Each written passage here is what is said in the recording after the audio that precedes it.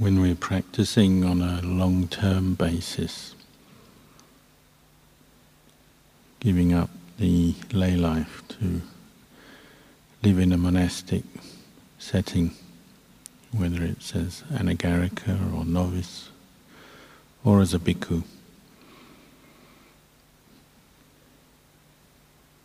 We have to remind ourselves from time to time what the purpose of the practice is. Make sure that we're heading in the right direction. With the practice of meditation and training the mind, training the heart,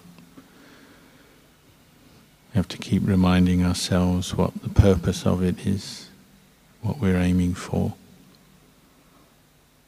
But without making that a burden that we use just to judge ourselves if we haven't reached our goal and then feel maybe we're no good or not up to it. But simply as a skillful means, we remind ourselves what direction we're heading so that we can reflect wisely on our practice.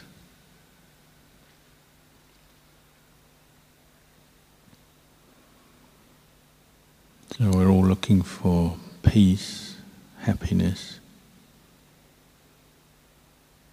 and this has to come internally from the mind itself. We have a certain amount of peace from the place we live. We live in the forest, so it's quiet. Not a lot of activity from human beings. Not a lot of sense stimulation in the forest. But even then we can still find discontent living in a quiet forest if we're looking for it. We can be discontent with our dwelling or the climate or the food that we obtain, or other people who live in a community, and so on. Even in a quiet place we can find problems, we can create problems. So we have to work just to appreciate the quietness, maybe the whole picture, that generally the forest is quiet, even though there's still certain aspects of forest dwelling that is not perfect. We do still have to encounter some unpleasant experiences sometimes, like the monks on Tudong. Sometimes they meet with creeping things, insects, snakes, so on, or weather change from hot to cold to wet to windy. There'll always be something, even in a quiet place. But generally we learn to appreciate that this is good enough. You develop a sense of contentment with the requisites, with the place, with the food, and so on. This helps the mind to settle down so we can develop more inner qualities of peace. We have to reflect wisely on our living situation so as not to be constantly agitated or complaining in our mind about the place or the people or the weather or whatever. We work on that to develop a sense of contentment, appreciation. And then we move inwards, and it's good to remind ourselves of what qualities we're developing that make up a peaceful mind.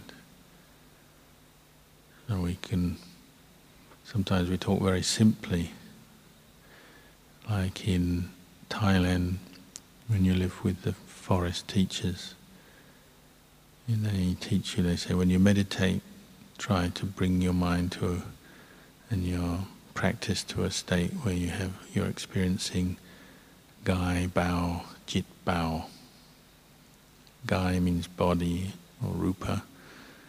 Jit means mind. Nama. Bao means light, at ease.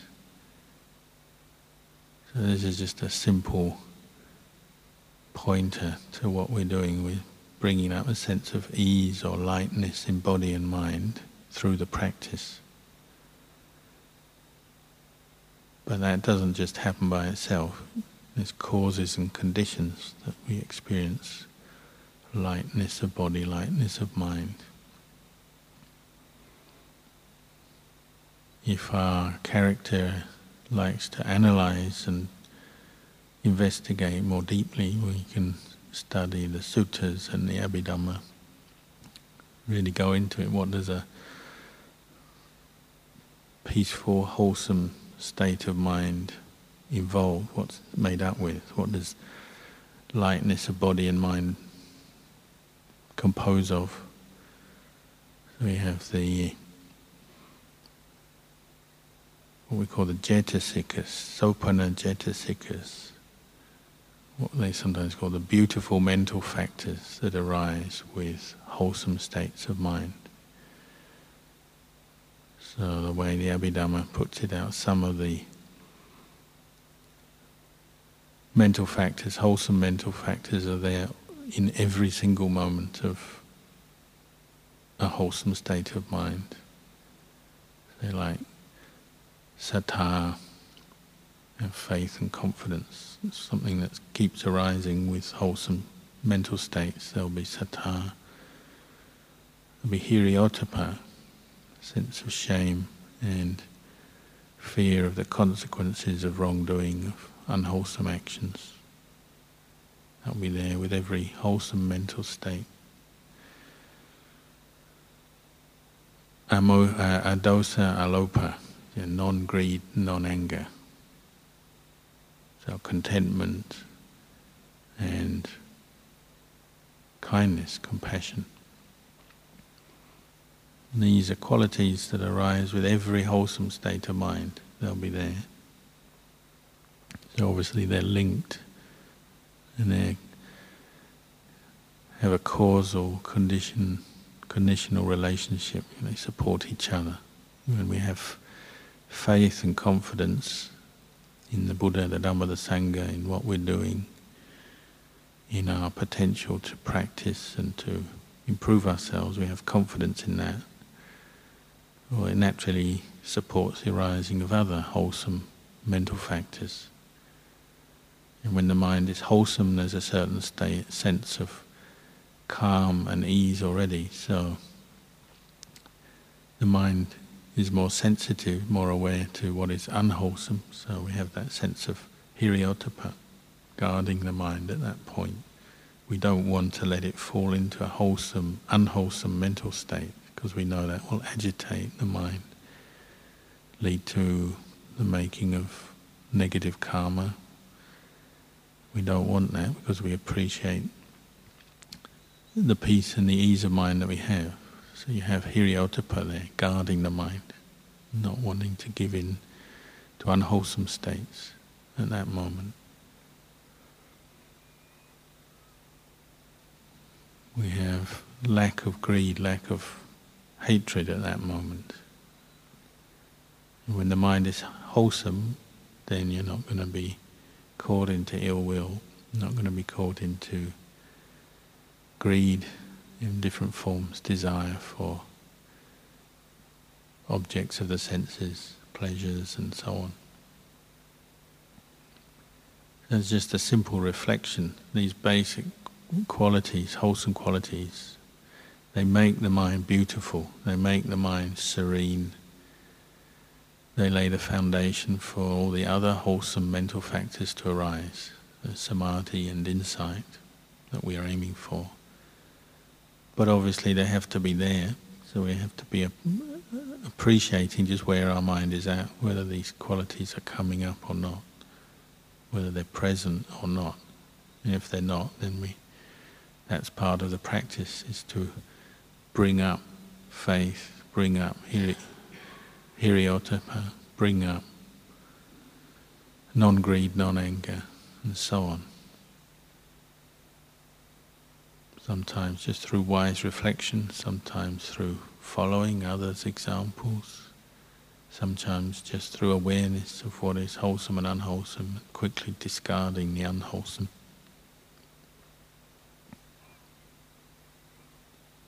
Then of course there's many other wholesome mental factors, jetasikas, these mental factors which arise at different times in the practice, maybe not all together, but they'll come up.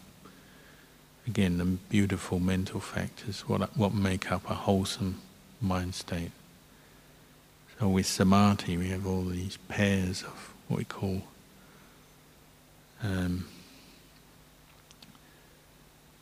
mental factors of body and mind, kaya, lahuta, citta lahuta. So like, this is literally the lightness of body, lightness of mind. And when the mind becomes calm through samadhi practice, meditation, you actually feel calm in the body, feel calm in the mind. Passaddhi is another one, tranquility of body and mind. Together, in the way the Buddha sometimes talked about it, it's body and mind. It's a very obvious, clear experience. Both body seems to calm down and mind calms down. But also when they talk about body, they're talking more about the body as it's experienced internally. So in Thailand we talk about Gai Tip, your divine body. It means the mind body, which obviously affects the physical body, but it's how your mind is relating to your body. Again, it's described by the presence of jetasikas, mental factors. So the mental factors, your state of mind and the qualities of mind are calm when you have a calm mind body. And obviously at that time your physical body feels more at ease. But that could even be when you're experiencing pain. Maybe the body is ill or there's some injury or just the pain of sitting for a long time. But the mind body could still be at ease with that pain. So it's a more subtle way of experiencing the body that we become more aware of the more we train in mindfulness and meditation. Then there's the mind itself, citta, consciousness. Kaya lahuta, citta lahuta. The mental body, mind body is at ease, light. Citta lahuta, the consciousness is light, at ease. Is the opposite of dukkha basically. When we have mental dukkha, both mind, body and consciousness feel heavy. In dukkha, the nature of dukkha is there's a heaviness, even if outwardly there's not much impingement necessarily. Inwardly, as we experience the body through the mind and experience consciousness itself, it's heavy, meaning it feels pressured, feels like there's a weight on it. Any form of dukkha, when you feel sad or angry or lonely, or when there's greed, ambition, some kind of strong desire in the mind, all of these experiences put pressure on the mind to make it feel more heavy. The sense of self is encouraged, strengthened. We don't feel light and at ease. We feel heavy, we feel uncomfortable in our own mind and in our mind body. We even say it, don't we? Say we feel uncomfortable inside our own skin when we have dukkha. We're not happy within ourselves. As we are meditating and observing this, we're contemplating this, what is a wholesome state of mind, what is unwholesome, what leads to a wholesome state of mind, what leads to unwholesome states of mind, what are the advantages of wholesome states of mind, what are the disadvantages of unwholesome states of mind. Which is what, once you understand that, then you're clear that you want to let them go and give them up. There's all these qualities that, first you can just read about, study, listen to, but then actually start to look at your own experience and compare your experience with what you've read. And tranquility of body and mind, lightness of body and mind. Another one is Kaya Mudita, Citta Mudita. Sometimes it's softness or gentleness. Yeah, as you develop wholesome states of mind through the practice, develop more generosity, keep the precepts, practice mindfulness, investigate Dhamma, the mind becomes more wholesome more often. You experience this sense of a softness of mind. And sometimes they talk about samadhi as the firmness of mind. And in one sense it is very firm, one-pointed on an object, unshakable. But its firmness together with a softness. So it sounds a bit like a contradiction, but just looking at it from different angles. When the mind is firm, it also becomes soft in the sense, can receive a sense impression, but without reacting with dukkha. So you might compare it to a little bit like something that's soft, say like a ball of cotton wool. You can press it, so it'll absorb the impression of your finger, but it won't ruin the whole ball of cotton wool, it'll just absorb that impression. The mind is a bit like that with the presence of wholesome states of mind, with mindfulness, with samadhi, with wisdom functioning. You might be able to receive pleasant or unpleasant sense impressions through your six senses. But the mind is soft enough, gentle enough that it doesn't just react. It doesn't just resist, doesn't just react automatically out of a lack of mindfulness with kilesa. But it might just be able to absorb that impression long enough to contemplate it. You might still let it go if it's something unpleasant or it's stimulating craving and attachment. You might let it go, but there's enough softness, gentleness of mind that you can receive the impression, contemplate it, and then decide what you're going to do with it next. You notice, say, somebody, if they're very tense, angry, the mind is not at all soft. It's very firm, but in a negative, unwholesome way. So just the slightest unpleasant thing in the eyes of that person will quickly lead to a reaction. The mind is not soft enough, gentle enough to contemplate. They just react with more aversion, more aggression. Tense body, tense mind. As we're practicing, the mind becomes more subtle, then it becomes gentler, softer. Another one that's very close to that is that it becomes malleable, the malleability of the mind, meaning it's workable and usable. If you're going to contemplate things to understand their true nature, to see anicca, dukkha, anatta, understand the nature of your own body and mind, the khandhas and the world around us, you have to be able to work with the mind. It has to be workable, has to be malleable. You're just like a skilled craftsman, whether they're working with wood, timber or clay or any kind of art work, just using paint on a canvas or whatever. They're skilled because they've trained themselves to be able to work with the medium that they're working with, the whatever it is, the clay or the wood or the metal, the stone, whatever. And when we went to Thailand last trip, saw those teak carvings of different teachings of the Buddha and of Ajahn. That craftsman has obviously worked to the point where they can skillfully chisel and carve wood, get it to go in the way they want, make the shapes that they want. So in a way, you can say wood becomes malleable, workable because of their skill. The mind is like that. If we train it in wholesome dhammas, as wholesome dhammas arise and are established, then we can work with things, meaning different karmic experiences that arise, pleasant, unpleasant, we can look at them, investigate them, work with them, look at them from different angles to understand them better, so that we can free the mind from suffering. When there's not many wholesome dhammas arising, the mind is stiff.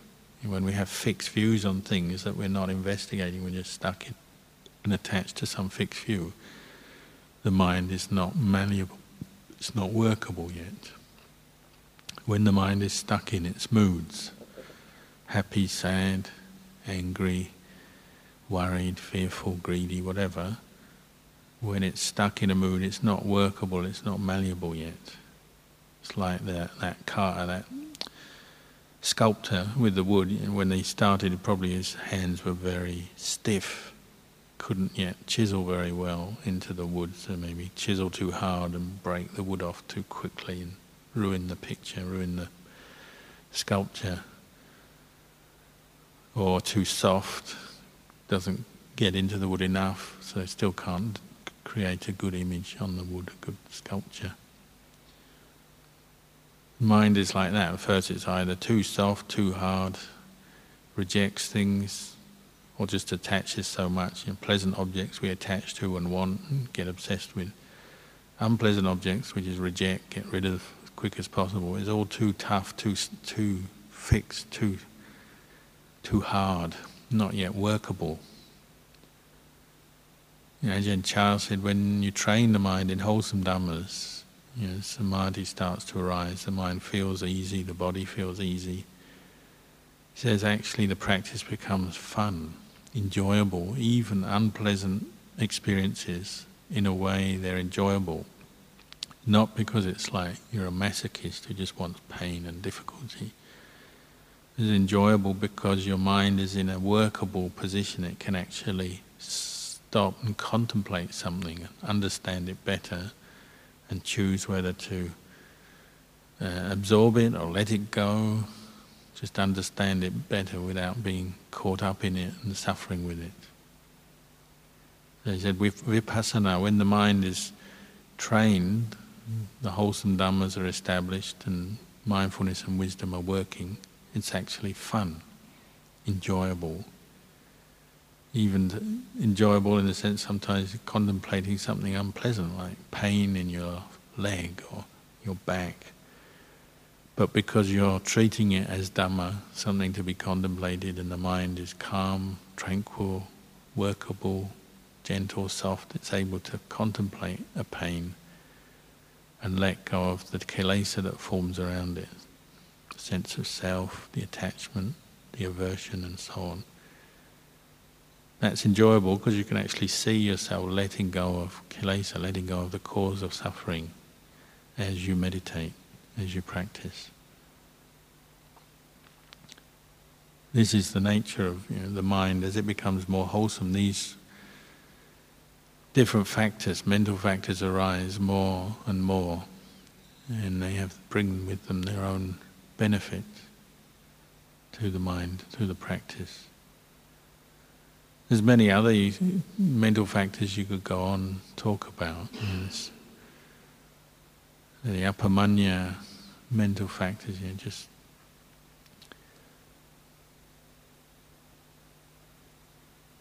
kindness, compassion, sympathetic joy, the Brahma-viharas. Equanimity is one called tatra machatata. Tatra machata.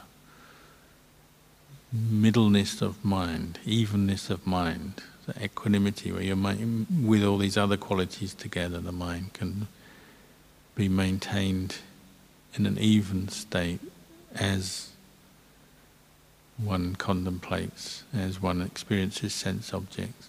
The mind is not shaken out of its even state. So all the Brahma-viharas are there in these wholesome mental factors, wholesome mental states. And obviously wisdom, non-delusion.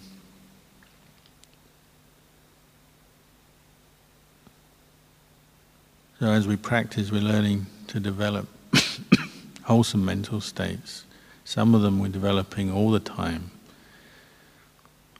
Faith, shame, fear of the consequences of wrongdoing. Some we're bringing up from time to time. Sometimes we consciously practice the Brahma-viharas. Spread thoughts of metta, compassion. Sometimes we direct the mind to investigate Dhamma, developing wisdom, insight. Sometimes we're just calming the mind. These other qualities are coming up. Lightness of mind, lightness of body. But sometimes it's worth just reminding ourselves of what a peaceful mind, a wholesome state of mind involves. What conditions it arising, what causes it, conditions it to arise, what it feels like as an experience. Keep learning that so that you can keep directing your efforts in the right way, in the right direction. Obviously sometimes we get it wrong and we hit the wrong spot. Some aspect of our practice is actually leading us into more misery, more suffering, more unhappiness of mind. Sometimes we try too hard in one area, push ourselves too hard.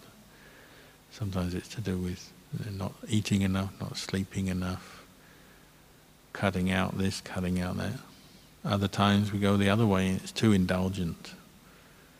And we don't establish mindfulness at all, we don't even try. We just follow our moods and desires, kind of drift around the monastery, not really establishing much clarity. And we tend towards these two extremes. We have to keep reviewing our practice, our state of mind, keep learning and aspiring to develop more of these wholesome qualities. And it's not just from sitting meditation alone, also other activities one can develop. And you look at Luang Por Liam, spends a lot of time working, travelling around, leading building projects, building monasteries. He can go all day, maybe even all night, and he doesn't lose these wholesome qualities as he's doing these activities. He has a lightness of body and mind, keeps his mindfulness. It's not always that you have to be sitting formally or walking formally. Some monks prefer to sit, some monks prefer to walk. When I first ordained, being a monk a few years, had a friend who couldn't sit at all. He was always falling asleep, but he could walk for hours. He might walk 8 hours a day. All through the day and at night he'd walk, and he'd get very peaceful very quickly walking. So he was experiencing this lightness of body, lightness of mind. Even though he would be tired from walking, it wouldn't bother him. He could carry on walking all through the day, very, very peaceful, got very concentrated very easily just through walking. But he couldn't sit very well at all. Other monks just like to sit and don't walk much, and other monks do some sitting, some walking. We have to learn through our experience what supports the arising of wholesome Dhammas, what reflections help, what amount of reading and listening to Dhamma, what activities. Some activities support this, some distract us and just take our mind to more unwholesome states. Everybody is slightly different, so we have to learn for ourselves through the practice. Anyway, I'll leave you with these reflections tonight.